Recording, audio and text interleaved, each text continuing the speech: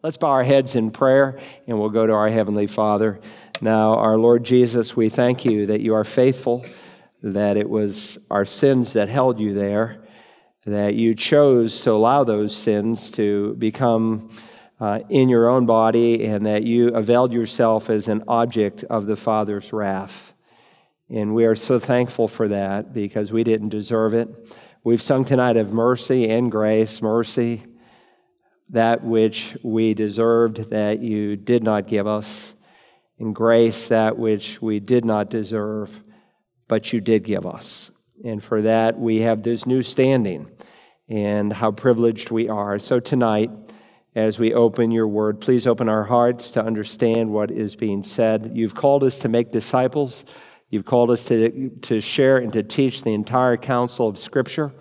And we want to be faithful in doing that. We know, Father, that it's not just the jobs of a pastor or an evangelist or a missionary, but the entire body of Christ. You said that it's a mark of maturation in the faith, that we are apt to teach and that we can help others. So help us to really digest these verses, these most important subject on baptism, and we ask it in Jesus' name. Amen. All right, so if you're joining us for the first time, each week the handout gets a little bit longer. So if you're joining us, you can review it and be up to speed. And God willing, next week we'll actually finish this particular handout. On page 2, we have gone through the 7 objectives that we have for the course. And Roman numeral 1, we focused on what is the meaning of baptism and how does it relate to the Great Commission. We studied the definition of the Greek word baptizo, basically meaning to immerse.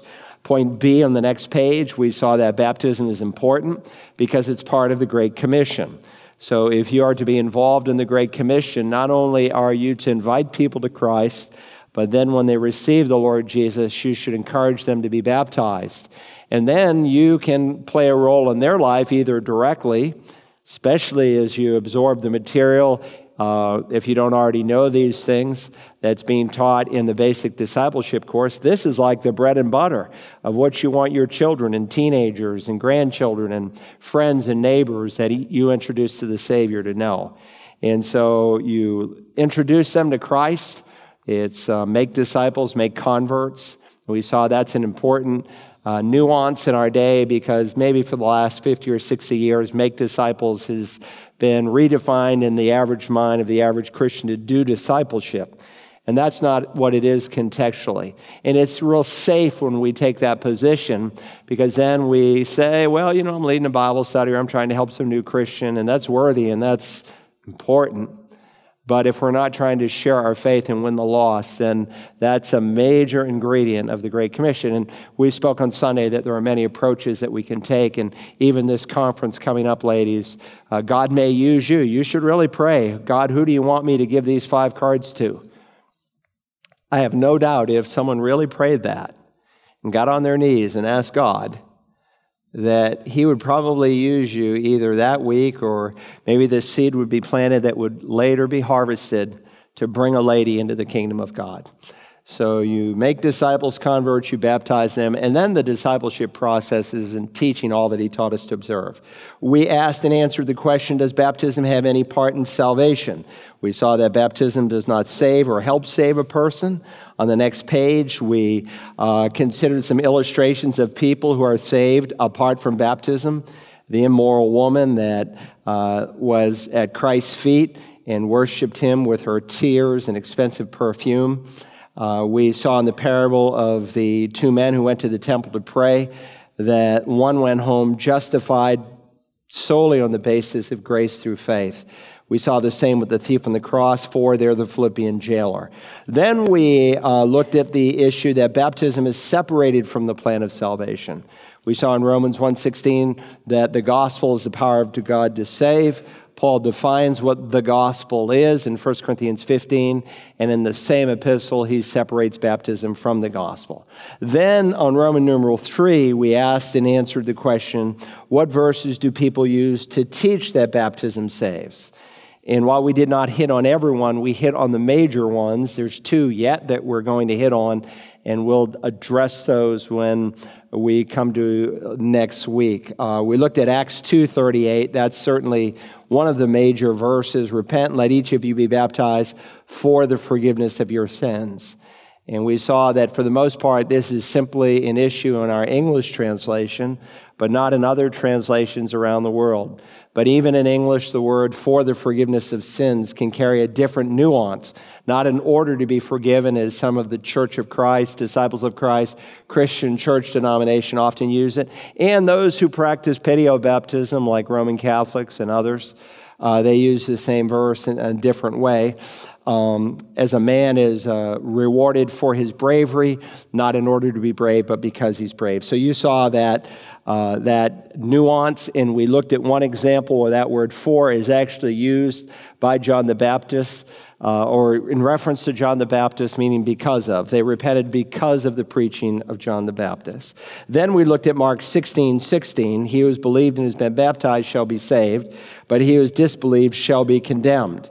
And we noted here under point 1 that had Jesus said, he who has believed and has been baptized shall be saved, but he who has disbelieved and not been baptized shall be condemned, then indeed baptism would be part of the plan of salvation. But that's not what the verse says. He's just giving a general appraisal here in one of 5 places where the Great Commission is given, that if you truly know Christ, you will publicly confess him. You'll publicly identify with him. And in the New Testament church, that was done through baptism. Then we looked at 1 Peter 3:21, where it says, baptism now saves you.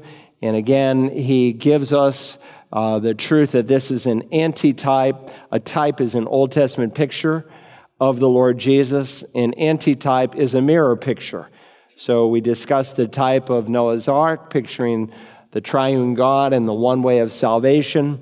And there's obviously much more we could have said on that. I have a whole sermon just on that if you're interested. But we saw that the antitype would be the mirror image. And so baptism is an antitype of Noah's Ark, which is a type of Christ. It's a mirror picture, and he makes it very clear that it's not the baptism, but the appeal to God for a good conscience. It's calling upon the name of the Lord to find freedom from the guilt and forgiveness of sin. We looked at Acts 22:16 with the Apostle Paul. We saw again what it could not mean, that Paul was clearly saved ever before he met Ananias. We know that from Galatians 1, which is D13 on your handout. And we also saw that he was already indwelt by the Spirit before he was baptized. So that brings us to where we are tonight. Who were the subjects of baptism in the Bible? Who were the subjects of baptism in the Bible?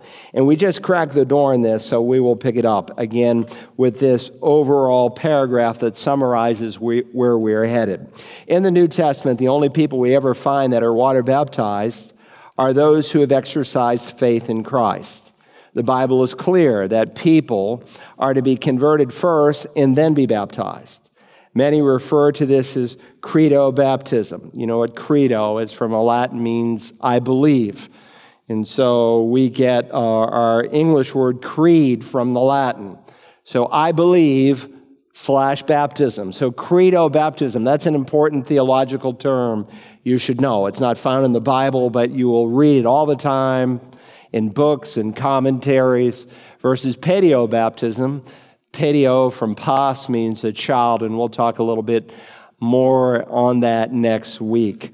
In either case, many refer to this as credo baptism or post-conversion baptism, or what we might call believer's baptism, because the order is always first believe and then be baptized. We saw clearly under point A last time that Christ taught believers' baptism in the New Testament. First, disciples or converts are made, and then they are baptized. In point 3, where we left off, he also taught that his command and promise applied to the end of the age. So this truth, believe, be converted, and then be baptized, is in Mark, or in this text, make a disciple, then baptize them. That is a truth that applies to the end of the age. And so we will see that people will make an argument off of circumcision that this is something that you do just for the first generation of believers, and after that you do infants. But Jesus made it clear that this whole promise and command is applicable until the end of the age.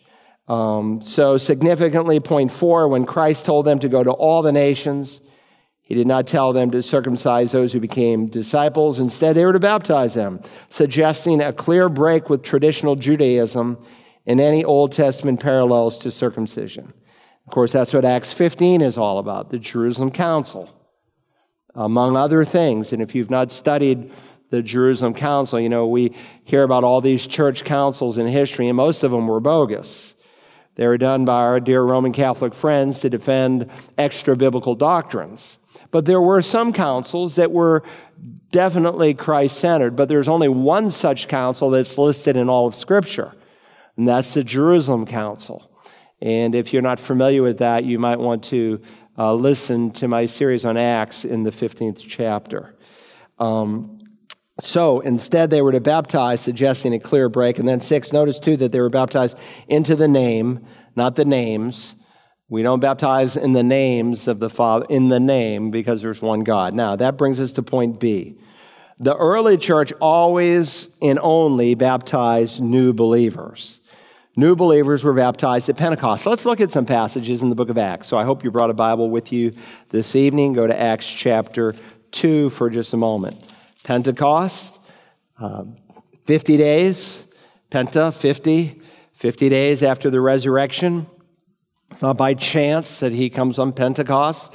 This was the 50th day of one of the Old Testament feasts, and 4 feasts that were practiced in the spring, 3 every fall. 4 of the feasts were fulfilled in the first coming of Christ, and one of those was the Feast of Weeks that was capstoned with Pentecost. Look at Acts 2. We've examined verses 37 and 38. Peter preaches this incredible sermon. Now, when they heard this, they were pierced to the hearts and said to Peter and to the rest of the apostles, "Brethren, what shall we do?" And again, Peter said, "Repent, and each of you be baptized in the name of Jesus Christ for the forgiveness of your sins, and you will receive the gift of the Holy Spirit." And we saw what that word "for the forgiveness of sin" specifically meant and what it did not mean. "For the promises to you and to your children, and for all who are far off, as many as the Lord our God will call to himself." And so this was a promise not just for the Jews and their direct descendants, but even those of us who are far off, Gentiles. And of course, God taught through Isaiah the prophet that one of the roles of Israel was to be a light to the Gentiles. And so the gospel is for all nations. Remember, when God meets a Gentile, we don't think of guys like Adam and Noah as Gentiles. Well, Abraham was once a Gentile like us. And God started a new nation, the Jewish nation, through him. But in the Abraham covenant, he speaks of, through Abraham's line, all of the nations, all of the peoples of the world would be blessed. So that's what Peter is just reiterating here. And he said, and with many other words, he solemnly testified and kept on exhorting them, saying, "Be saved from this perverse generation." So then, those who received his word were baptized, and on that day, there were added about 3,000 souls. So they received his word. There's conversion. They believed, in other words. And then it was followed by baptism. So very, very, very clear. They received his word, then they were baptized. And we noted, I gave you a picture, I think, on the first week where we began to unfold this concept of New Testament baptism, a picture of some mikvahs, which are kind of like big bathtubs, much like what we have up here that we baptize in. People say, well, it's more spiritual to get baptized in the ocean or in a river, well, those are wonderful opportunities, but actually the very first Christians that had Christian baptism were baptized in things much like behind us. And so they have found 48 mikvahs right outside the temple where this sermon was preached there in the southern steps. So again, a clear picture. Point 2, Philip baptized new converts in Samaria. Go over to Acts chapter 8, Acts the 8th chapter. Again, when you just look at scripture after scripture, it becomes so clear. And we will ask and answer a lot of summary questions next week that you guys have sent to me and other people have asked me in the past. And so if you still have questions that you don't think I've answered yet after tonight, go to searchthescriptures.org, click on Ask Dr. Berge a question. You can submit it there. Or if you're online tonight, you can submit it, and I will do my best to answer it with those other questions next week. Look at Acts chapter 8. Look at verse 4. Therefore, those who had been scattered went about preaching the word. So 8:1 is a hinge verse in the book of Acts. 1 through 7 covers 2 years. Jesus said, you'll be my witnesses in Jerusalem. That's 1 through 7. You'll be my witnesses in Judea and Samaria. That's 8 through 13. Well, what scattered them? Persecution. The day Stephen was martyred, they became bloodthirsty and started killing other Christians. And it created a scattering. And God, by the way, has often used the scattering through persecution to spread the gospel. Tertullian would later say, a few centuries later, that the blood of the saints is the blood of the martyrs is the seed of the church. The blood of the martyrs is the seed of the church. I had a lady who prayed for me every single day for nearly 30 years until the Lord took her home. And she was in Southeast Asia in 1949 when Mao Zedong came in, and her and a number of missionaries fled at machine gun fire. And she said, we're disappointed on the one hand because here we were, she had already been there many years in China learning the language, and they were introducing people to Christ. But she said, we saw the hand of God in it because he spread us across Southeast Asia as missionaries. And we ended up bringing the gospel to new places. That's kind of what's happening here. And so Philip went down to the city of Samaria and began proclaiming Christ to them. He preached Christ. Not prosperity, not healing. He preached Christ. The crowds with one accord were giving attention to what was said by Philip. They heard and saw the signs, miracles, which he was performing. For in the case of many who had unclean spirits, they were coming out of them, shouting with a loud voice. And many who had been paralyzed and lame were healed. So there was much rejoicing in that city. Now there was a man named Simon who formerly was practicing magic in the city and astonishing the people of Samaria, claiming to be someone great. And they all, from smallest to greatest, were giving attention to him, saying, this man is what is called the great power of God. And they were giving him attention because he had for a long time astonished them with his magic arts. No wonder there was demons throughout this area. When you get involved in the occult, you open the door to demonism. Someone asked about that on the radio on Tuesday, 2 different callers. But when they believed Philip preaching the good news about the kingdom of God in the name of Jesus Christ, they were being baptized, men and women alike. Even Simon himself believed. And after being baptized, he continued on with Philip, and he observed signs and great miracles taking place. He was constantly amazed. Now, when the apostles in Jerusalem heard that Samaria had received the word of God, they sent them Peter and John, who came down and prayed for them that they might receive the Holy Spirit. Now, this is rather unusual because most of the time, the Holy Spirit is given at the point of conversion. And so by the time you get to the New Testament epistles, the moment a person believes, they receive the Holy Spirit. You also, after listening to the message of truth, the gospel of salvation, having believed, you're sealed with the Holy Spirit of promise. So you hear, you believe, you're sealed. And so Paul can say, if you don't have the Holy Spirit, you're not one of his by the time he writes Romans chapter 8. But on Pentecost, that was unique, because the Spirit had not yet been given. So we understand that one. But this one's a little unusual and very different from Acts 10, where the moment they hear and believe, much like today, they immediately receive the Spirit. Why is the Holy Spirit given through the laying on of the apostles' hands? I have a whole message on it if you're interested, but very quickly, the fact is that Samaritans were quote-unquote half-breeds, half Jewish, half Gentile. and somewhat of a despised people, and there was a potentiality for two churches, and really a divided church.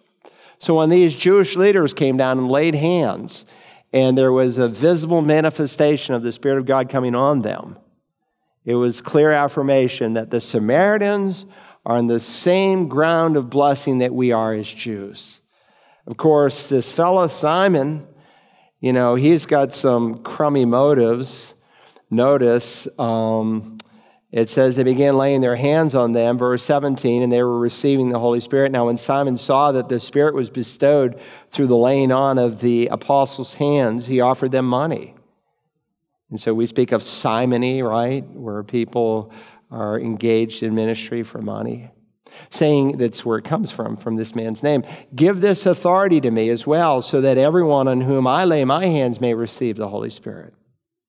But Peter said to him, may your silver perish with you, because you thought you could obtain the gift of God with money.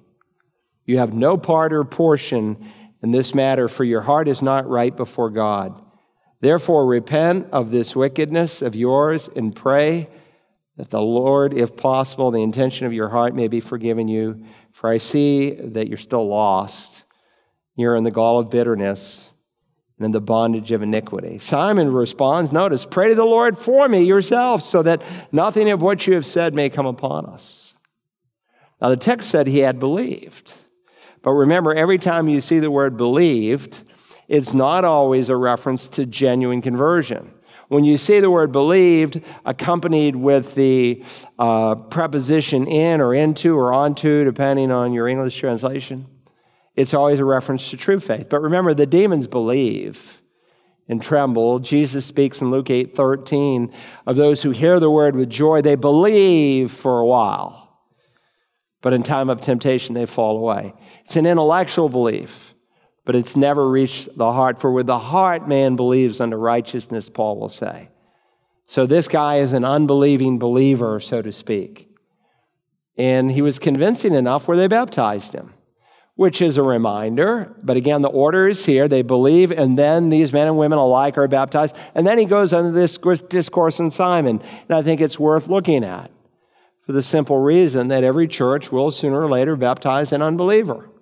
You can only go by what they say. And if it's one of the first acts of conversion, then you have to take them at their word. The Bible doesn't say, well, wait 6 months or 6 years or 15 years. There's some point, all things being weighed, and we'll talk about children being baptized next time, where someone has to take the step and baptize them. Now, there's exceptions to that. People come and they're living together, they're unmarried, whatever, and we'll say to them, well, if your conversion is real, let us know when you're either married or, you're living under separate roofs, because obviously we can't baptize you, because if you're truly converted, you will do what is right and you will cease to live in this open sin. I said, think about it. If I were to baptize you living in this immoral relationship, not only would I be going against the tenor of Scripture, but two, if I were to obey another verse, the next week I'd put you under church discipline. So there's a reason for it. Christ receives sinful people, but people still have to deal with their sin, and Simon obviously did not. And it's an interesting episode because it reminds us how close someone can be to conversion without really being conversion, where someone can make a profession of faith, as Simon did, and be one of Satan's counterfeits. But again, the order is clear. Look at the next one. Go to Acts 9, and this is the conversion story, of course, of the Apostle Paul. I say story, historical record. You know what I mean by that. So Ananias departed, 9:17, and entered the house, and after laying his hands on him, said, Brother Saul, the Lord Jesus, who appeared to you on the road by which you were coming, has sent me so that you may regain your sight and be filled with the Holy Spirit. And immediately there fell from his eyes something like scales, and he regained his sight and got up and was baptized. Now, the whole filling of the Spirit here is interesting subject in itself, because this is not the same word that's used in Ephesians 5:18. Don't be drunk with wine, but be filled, plerao, with the Spirit.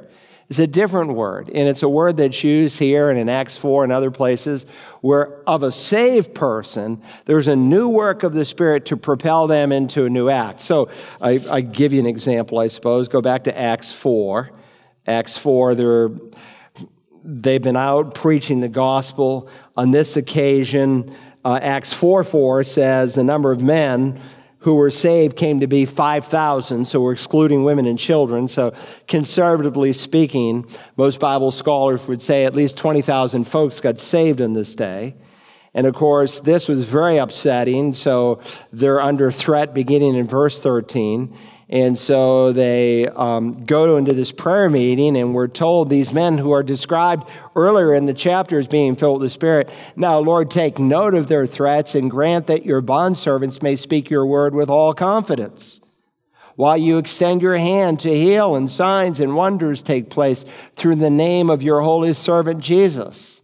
And when they had prayed, the place where they had gathered together was shaken, and they are all filled with the Holy Spirit and began to speak the word of God with boldness. Now, wait a minute. I thought they were already filled with the Spirit, as the earlier section of the chapter did. No, they're filled with the Spirit again, and in a new way, and it's not the typical word. It's the word that's used for a special task or a special accomplishment. And many times you're filled with the Spirit, and you're walking with God as much as you know, but then you're in some given situation, and you say, Lord, I need your help. You got to meet me here. And of course, these people, their lives were being threatened. And they said, Lord, we need your help. And God helped them, and because it was frightful. And when someone's threatening your life, we can all talk about martyrdom, but when someone's got, the sword and they're going to, in a short time, execute James with the sword, then it's a different story. And so they needed boldness.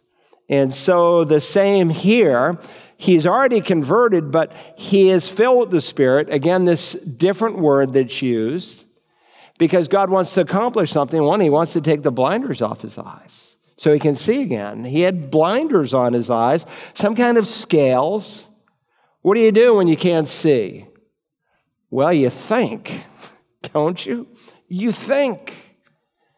And he had been thinking a whole lot. Because it's not like he could be, running here and there and doing everything. But the point is that the Holy Spirit was already in him, now filling him in a new way before he was baptized. And so regeneration had taken place, and this is what we pointed out last week from Acts 22, if you were here. That's important because, again, there are these groups, and people get mad at me sometimes, but listen. To teach that baptism saves is to preach a different gospel. And it is to lead men into eternal condemnation, and it is no different than the Galatian error.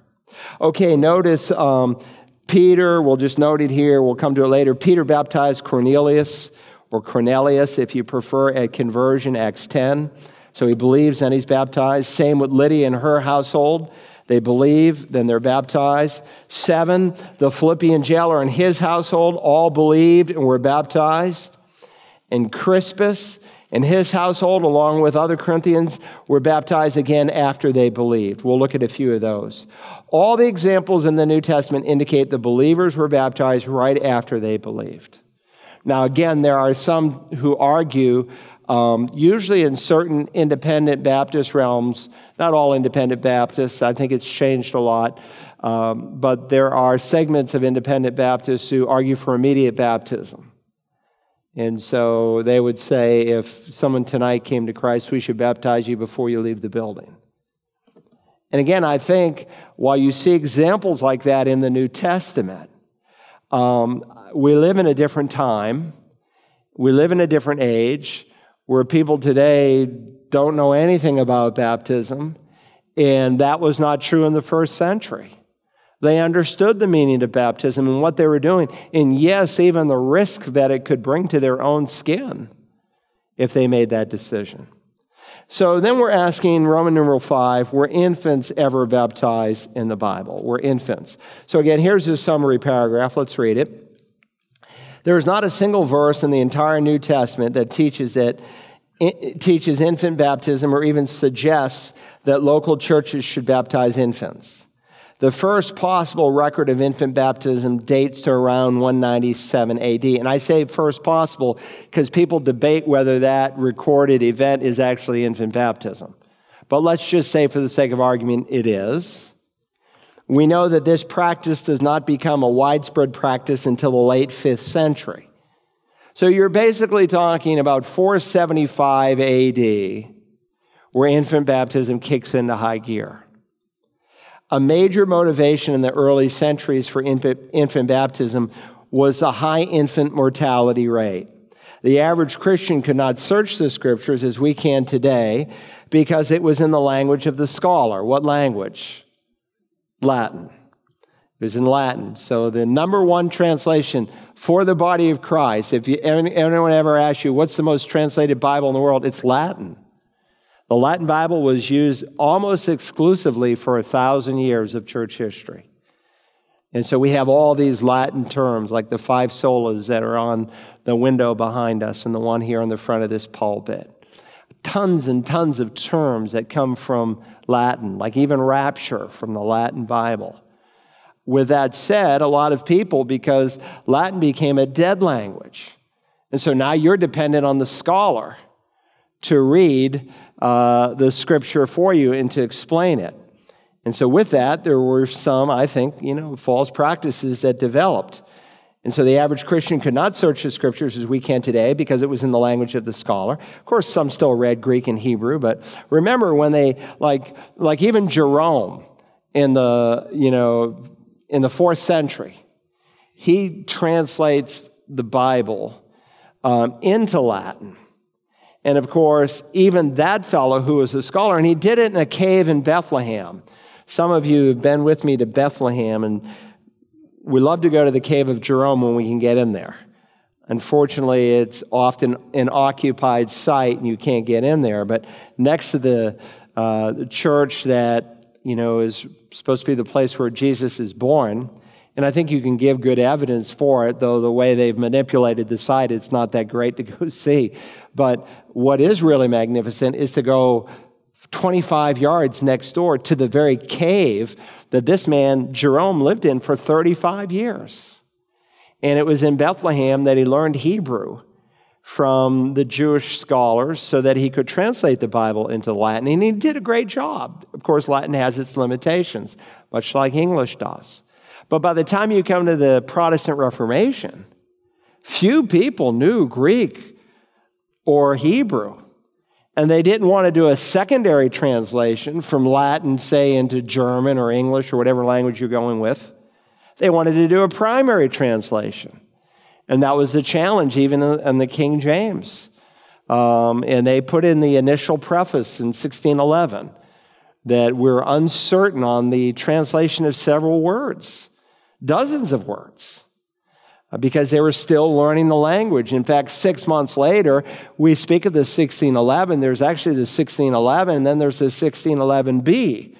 So as soon as they published the first, they went back, studied more, came out 6 months later with another translation. Then again in 1613. And 5 translations represent the 1789 version of what we call the Old King James. And then, of course, more recently, the New King James. So the average Christian couldn't read it, and so Paul's admonition in 1 Timothy 4. Don't neglect the public reading of Scripture. Why was that so critical? Because someone had to read the Scriptures for you. Not to mention, not only could people not typically read the language, many were illiterate, but most didn't have their own personal copies of the Word of God. I mean, we're blessed beyond measure. We're blessed beyond Christians of 200 years ago in terms of our access to Scriptures and Bible helps and so on. The Bible is very clear, as we will address later in this course, that little children who die before being able to believe go home to be with the Lord. That's one of the 10 most commonly asked questions. So some argue for infant baptism. Again, paedobaptism, pace means child. Now, we typically say paedobaptism is infant baptism. But I need to tell you that some people expanded beyond that They say, well, we're not only talking about infant baptism, but child baptism. So I have a friend who I've known for 40-some years, and he pastors one of the larger churches, probably the largest sound evangelical church in the D.C. area, and he won't baptize anyone until they're 18 years old. Now, that's something we'll discuss a little bit next week. But, in some churches, they're baptizing kids 3 and 4. Is that paedobaptism? I think you could make a case for it. So, where do you cut it off? But traditionally, when we say paedobaptism, we're talking about little infants, usually shortly within weeks or months after they're born.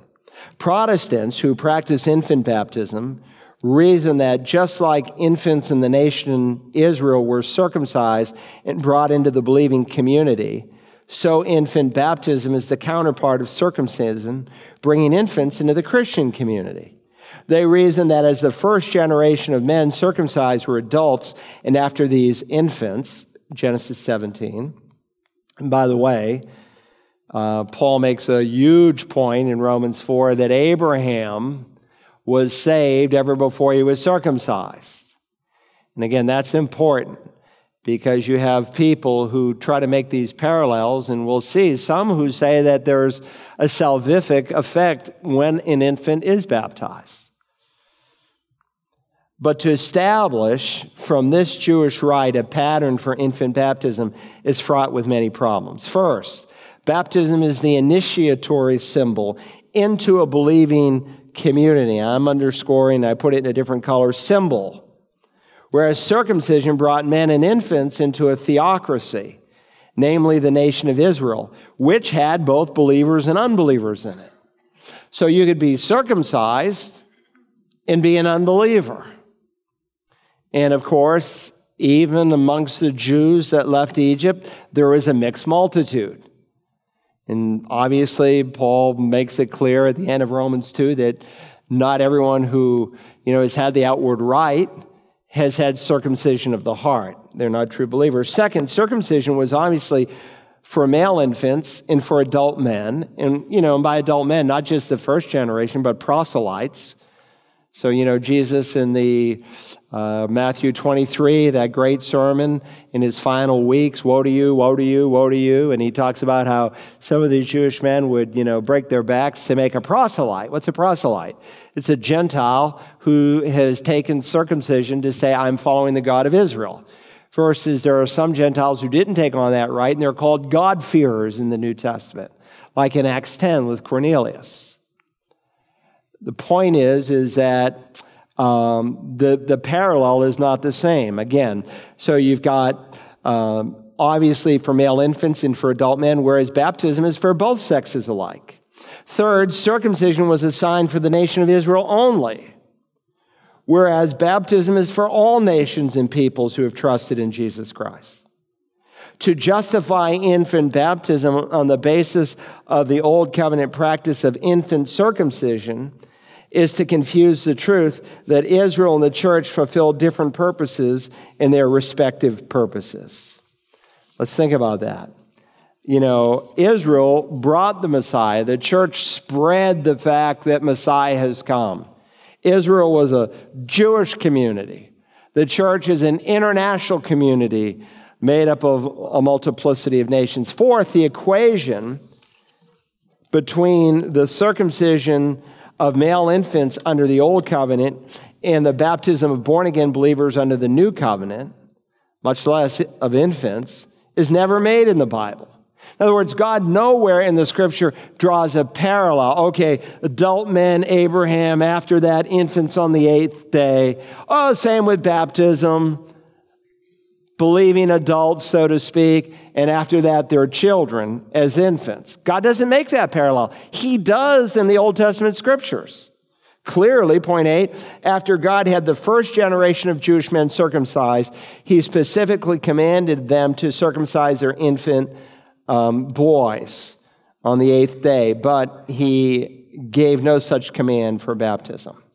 All right, so now I'm talking in this section about how evangelical Bible-believing Christians are reasoning infant baptism. I'm not dealing right now with, say, a Roman Catholic's view of baptism, or for that matter, even Martin Luther's view of infant baptism. But we're dealing with, how do, say, our Presbyterian brothers, who you'll meet in heaven if they're born again, and millions of them are. How do they get to infant baptism from the Scriptures? And this is the rationale that is used. All right? Let's keep following their argument. Some argue for infant baptism based on the household baptisms. So from the 4 household baptisms in the book of Acts, and I've listed the 4 there, Acts 10, Acts 16, 2 in chapter 16, first Lydia, then the Philippian jailer in his house, and then Acts 18. In one passage in 1 Corinthians 1, it is presumed by some that infants must have been baptized in each of these homes, thus legitimizing infant baptism. The problem with this position is that inferences should not be taken as dogmas when there are other clear passages that instruct us that faith must first precede baptism. So in the Great Commission that applies to the end of the age, make converts, disciples, then baptize them, then teach them. So the order is not obscure. It is very, very clear. We didn't look at it, but look at Acts 8 for a moment. Go back to Acts chapter 8. It was listed there amongst examples, but I skipped over it because I was coming here to Acts 8. And of course, there's a big revival going on in Samaria, and all these Samaritans are coming to faith in the Lord. And it's amazing.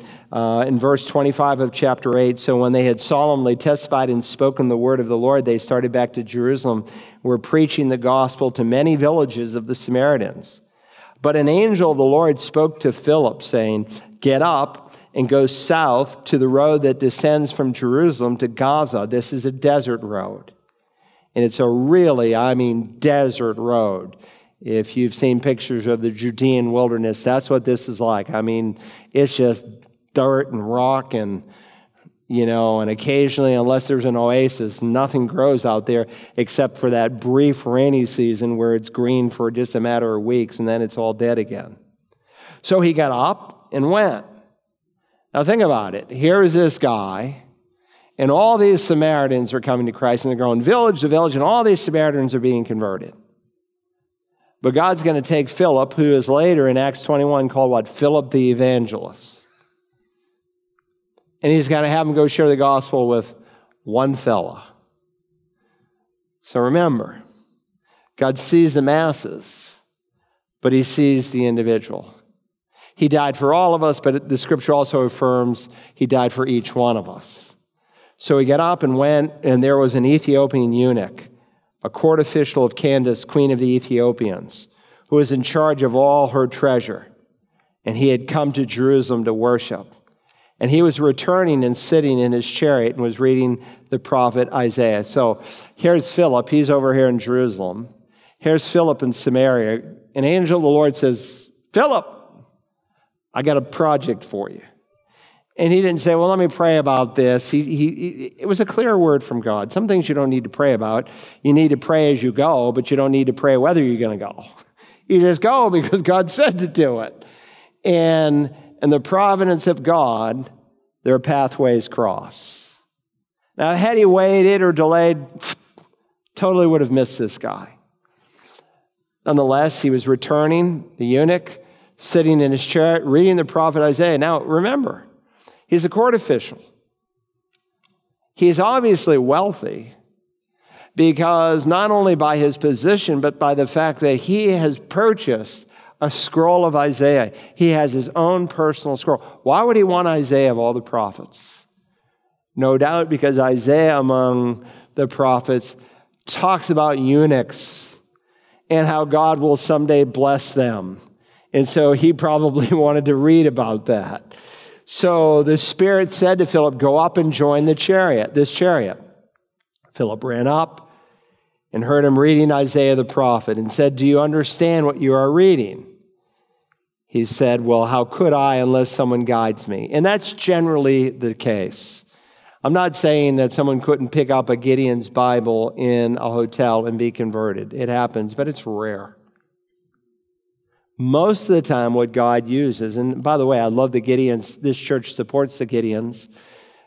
We send them money every year for them to put Bibles out, even in our local hotels. But usually the people who benefit from the Gideon Bibles more than anything else are believers who are in the hotel room, and they're looking for a Bible maybe because they forgot theirs. And by the way, I always take my free Mormon Bible. Yes, sir, I take my free Mormon Bible. You know what I do with it? Yes, sir, you guessed it. But take the Gideon's Bible if you need it. But leave it there. And maybe leave a tract inside of it. That's what I always do. I always leave, would you like to know God as your friend in any hotel I'm in? And I leave that in the Gideon's Bible. So if someone picks it up, they have a commentary. And that's really what that booklet is. It's doing what Philip did here for this particular man. He was explaining the Scripture. That's how God typically brings people into the kingdom. A real live flesh and blood human agent comes alongside and explains it to him. How could I, unless someone guides me? And he invited Philip to come and sit with him. Now, the passage of Scripture he was reading was this. He was led as a sheep to slaughter, as a lamb before its shearer is silent. So he does not open his mouth. In humiliation, his judgment was taken away. Who will relate to his generation? For his life is removed from the earth. So he gives us a sampling of the passage. And of course, you see it's in bold, not bold, but large print. And you see it comes from Isaiah 53. So you talk about providence. You talk about timing. I mean, this is a big scroll. And he happens to be right in that section of the scroll. There are 4 servant passages in the book of Isaiah. And this is a servant passage that describes the death, burial, and the resurrection of Messiah, like an eyewitness 700 years before Messiah ever leaves heaven and comes to earth in Bethlehem. And it gives all these detailed prophecies surrounding what will happen. It's an astounding prophecy. And many a Jew has been converted by studying Isaiah 53. Now, most Jews today don't even read Isaiah. In fact, most rabbis will forbid you and discourage you from reading Isaiah 53, and you can read all about that. In fact, most Jews only read the first 5 books of the Bible, the law. And so when I interface with Jews and ask them, maybe apart from the Psalms, about it, they have no idea what you're talking about. So many times, if you're doing Jewish evangelism, this would be a good passage to know, but it would also be helpful to know how you could share the plan of salvation from just the first 5 books of the Bible. The eunuch answered Philip, verse 34, and said, "Please tell me, of whom does the prophets say this? Of himself or someone else?" Is Isaiah speaking about himself or someone else? So Philip opened his mouth, and beginning from this scripture, he preached Jesus to him. He said, it's all about Jesus. You know, my wife and I served at Duke University for 5 years. The campus was 25% Jewish. And in the 5 years we were there, we saw a handful of Jewish students trust Christ as their Messiah, and some who went into full-time Christian work. It's really exciting to see how God worked. But for 2 of them in particular that I think of, I couldn't open the New Testament. They weren't interested in the New Testament. You open my scripture and tell me about your Jesus from there. And if there's one passage you should know probably well from the Old Testament in Jewish evangelism, it would be Isaiah 53. So Philip opened his mouth and he preached Jesus. As they went along the road, they came to some water, and the eunuch said, "Look, water, what prevents me from being baptized?" Yes, verse 37 is included in the body of the text. It should be. The New American Standard puts it in brackets to let you know that there are some manuscripts that they found that it was not contained in, but they put it in the brackets because they believe it should flow and should be a part here. I don't like some of the newer translations that it just goes from verse 36 to verse 38, or it's out in the margin or the bottom of the page. It's part of the text. If you believe with all your heart, you may. And he answered, "I believe that Jesus Christ is the Son of God." So he's preaching that Jesus is Messiah and all that means from Isaiah 53. He said, I believe it. Now, had Philip led him in a prayer? No. He just believed. I've had people in my office over the years, and I've asked them the diagnostic questions, and clearly they don't know Christ. And I come to the end of the booklet, and I'll say, well, in this diagram, where do you think you are? And they'll identify themselves as a Christian. Well, why would you put yourself over here in light of the fact that you said you thought you get into heaven by being good? He said, because as I've been listening to you, I get it now. I believe it. Never even led him in a prayer. But you see, in their heart, they cried out to the Lord. With the heart, man believes. That's what Philip is doing here. With his heart, he is believing in the Lord. I believe with all my heart. So again, baptism is conditional. What prevents me from being baptized? And so he ordered the chariot to stop, and they both went down into the water. He didn't go to the edge of the water, and we'll talk a little bit about this next time on the modes of baptism that the church has used in 2,000 years. Let me get a cup and just throw it on you. And he went down into the water, and then he baptized him. So again, the order is very clear. And that is kind of cool here, verse 39. Little Star Trek verse, I guess, maybe. And they came up out of the water, and the Spirit of the Lord snatched Philip away, and he was gone. That's real travel. Bingo! Who knows where the Lord brought him. But, we'll be able to travel someday in our resurrected body in ways that we can't even conceive now. Okay, so back to our handout here. Do you remember where we were? What number? 3. B3? Yes. If faith is a prerequisite to baptism, since an unaccountable infant is unable to understand the gospel, and thus unable to exercise true faith in Christ, they should therefore not be baptized. But again, 21 handouts in this course. One of the questions we ask and answer concerns little children. And what drove infant baptism in the earliest times of the church is not what drove it when Roman Catholicism took it over. And it's not what drove it when the Protestant reformers redefined it. What drove it in the early centuries is recorded by ancient historians were the high infant mortality rate. Well, man, if I thought my little baby, and there's a 50-50 chance, no antibiotics, disease, and everything, we might never make it to 3 or 4, let's get them covered. And so it was a false practice based on a false precept. And therefore, it was really unnecessary. While the age of children is never mentioned in any of the so-called household baptisms, we do learn that with Cornelius' house, the jailer's house, and Crispus' house, that all in the households heard and believed the gospel. Let's go back to Acts 10 here for a second. You're still there, Acts 10. And look, for example, at this is, Cornelius and his crowd, and God providentially brought the two together. If you've not read that, read Acts 10. And he brought them together, and while Peter was still speaking these words, the plan of salvation, the Holy Spirit fell upon all those who were listening to the message. How did he do that? How did the Holy Spirit come to live inside of these people? Because Peter's preaching the gospel, and what do? They believe. He didn't pause. Hold on. Let's pray the sinner's prayer. No, I'm not against that. We are to entreat men to be reconciled to Christ. But at this point, he's just preaching the plan of salvation. And the people listening just believe. And the Holy Spirit comes on them. How do we know? And of course, verse 45, all the circumcised believers, that's his 6 Jewish friends, who came with Peter were blown away, amazed, because the gift of the Holy Spirit had been poured out on the Gentiles also. How do we know? For they were hearing them speaking with tongues and exalting God. And so, today when the Holy Spirit comes in a person, do you see him? Oh yeah, there he is. No, he just comes in.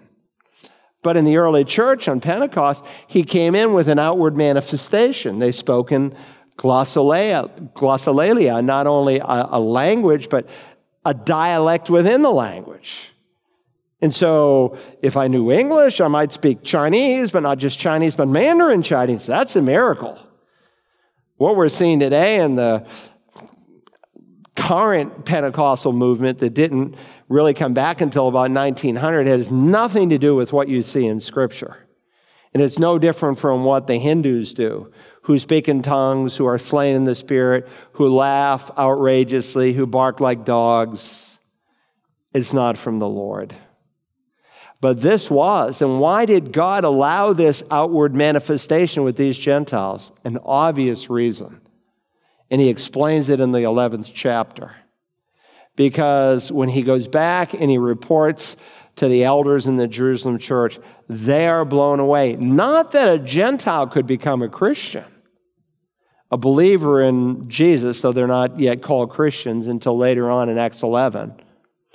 Not that a Gentile could become a follower of the way, but that a Gentile could be on the same ground and level of blessing that a Jew could.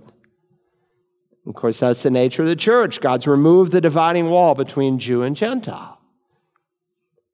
And so he says, surely no one can refuse the water for these to be baptized, who have received the Holy Spirit just as we did, can he? So what is the order? Regeneration, dwelt by the Spirit, then baptized. So he ordered them to be baptized in the name of Jesus Christ. Then they asked him to stay on for a few days. Look at another case of household baptism, Acts chapter 16. Go to Acts chapter 16, and let's look at verse 32. And they spoke the word of the Lord to him together. This is the Philippian jailer, remember? The guy who was involved in imprisoning them, and they were beaten and singing songs, and God brought a controlled earthquake. The ceilings didn't cave in, the walls didn't fall down, only the doors opened and the chains came undone. Only God could pull off that kind of earthquake. And so they walk out, they're free. I mean, the jailer's ready to fall on his sword, don't do it. He comes to their house, and that very hour of the night washed their wounds, and immediately he was baptized, he and all his household. And he brought them into his house and set food before them and rejoiced greatly, having believed with God with his whole household. Same pattern. Just like with Cornelius, now with the Philippian jailer, everyone present believed. Look at Acts 18. Just over a page in my Bible. Crispus, Paul's in Corinth. Crispus, the leader of the synagogue, believed in the Lord alone? No, with all his household. And many of the Corinthians, when they heard, were believing and being baptized. Again, the order is so clear. It is so clear. So, look at point 5 on your handout. If there were any children present, then they were of an age that they could hear and comprehend, such that they could believe. They could hear with comprehension, such that they could believe. Were there any children present? We don't know. But we do know that in 3 of these household baptisms, it says that everyone in the house believed. So however old the children were, they were old enough to hear with comprehension and then to believe, and as a result, they were baptized. To assume from Stephanus and Lydia's household, those are 2 other household baptisms. We didn't read those, but since we're in Acts, just turn back to Acts 16. A woman named Lydia from the city of Thyatira, a seller of purple fabrics, a worshiper of God, was listening. And the Lord opened her heart to respond to the things spoken by Paul. So there's a response in her heart. And when she and her household had been baptized, she urged us, saying, if you've judged me to be faithful to the Lord, come into my house and stay. And she prevailed upon us. So here's the point. To assume that Stephanus, similar situation, 1 Corinthians 1, and Lydia, so these are all 5 household baptisms that are found in the Bible, that there must have been infants that were baptized, because these passages do not specifically indicate that every single person in the house believed. is not to exercise sound hermeneutics. When you read into the text something that is not explicitly said in the text, that's what we call eisegesis. And pastors do it every week all over America, and I cringe sometimes. It's just lazy. It's entertaining. You can make the Bible say all kinds of things. But we are to exegete, read out what the Scripture has said. We're not to read into the Scripture. And if there's an inference, we need to call it as an inference. We need to classify it as such. But to take this holistic view of Scripture, believe and then be baptized, and now we've got these household passages. Oh, and let's go ahead and we'll take circumcision and we'll parallel it to baptism, and we'll make this case for infant baptism is really a distortion. That's why when you go to countries, especially where there's no formal seminaries, and the church is bound by their own internal teaching, and they haven't had all these documents and outside writers, and they just read the simple, plain reading of Scripture, they will ask me, how on earth do people see infants in the Bible? And they're not making fun or laughing. They just like, how can you come up with this? It's so clear. How can you come up and say that Jesus didn't die for the whole world, but just a certain group of people? How can you come up with that? You have to be educated into that. But it doesn't come from the simple, plain reading of Scripture. Now, our Father, we thank you that in the commission that your Son gave us, he was clear that as we go, we are to make converts. So help us even this week that as we're moving around town and in our neighborhoods and our places of work, that as we rub shoulders with the lost, that we'd be sensitive to open doors that you would give us to reach out. We pray for the women of our church and the men as well who can reach out to women likewise for this coming event in just a few weeks. We know unless you build a house, we labor in vain who build it.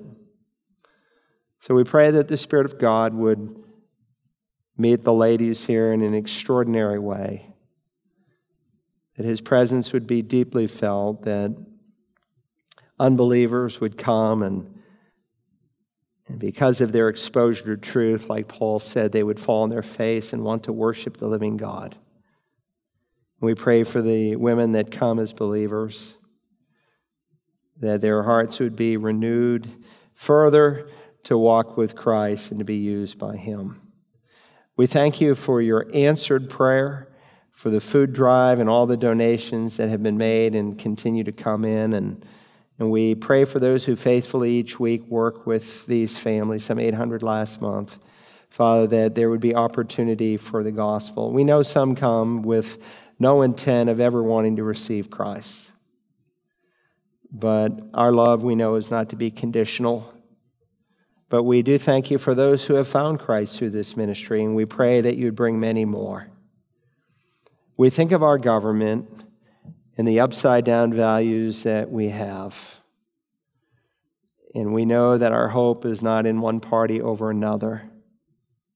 But we ask our Father that your hand would be over this election, that you would give us a party that would protect life in the womb, a party that would recognize the role that government has to exercise the sword to protect its citizens, a party that would bless Israel, for you said the nation that would bless Israel, you would bless. Our sins are gross. They have stacked up into the heavens. And we know even now we are under your current wrath. But we ask for your mercy. We pray for our president who is just day after day opposed and hated like none I've ever seen. We pray you give him strength. We thank you for the vice president who's born again and 5 members of his cabinet that are born again.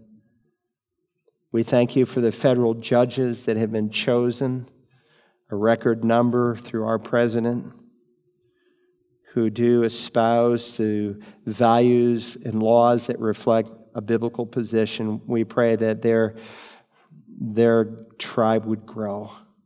We ask it in Jesus' name. Amen.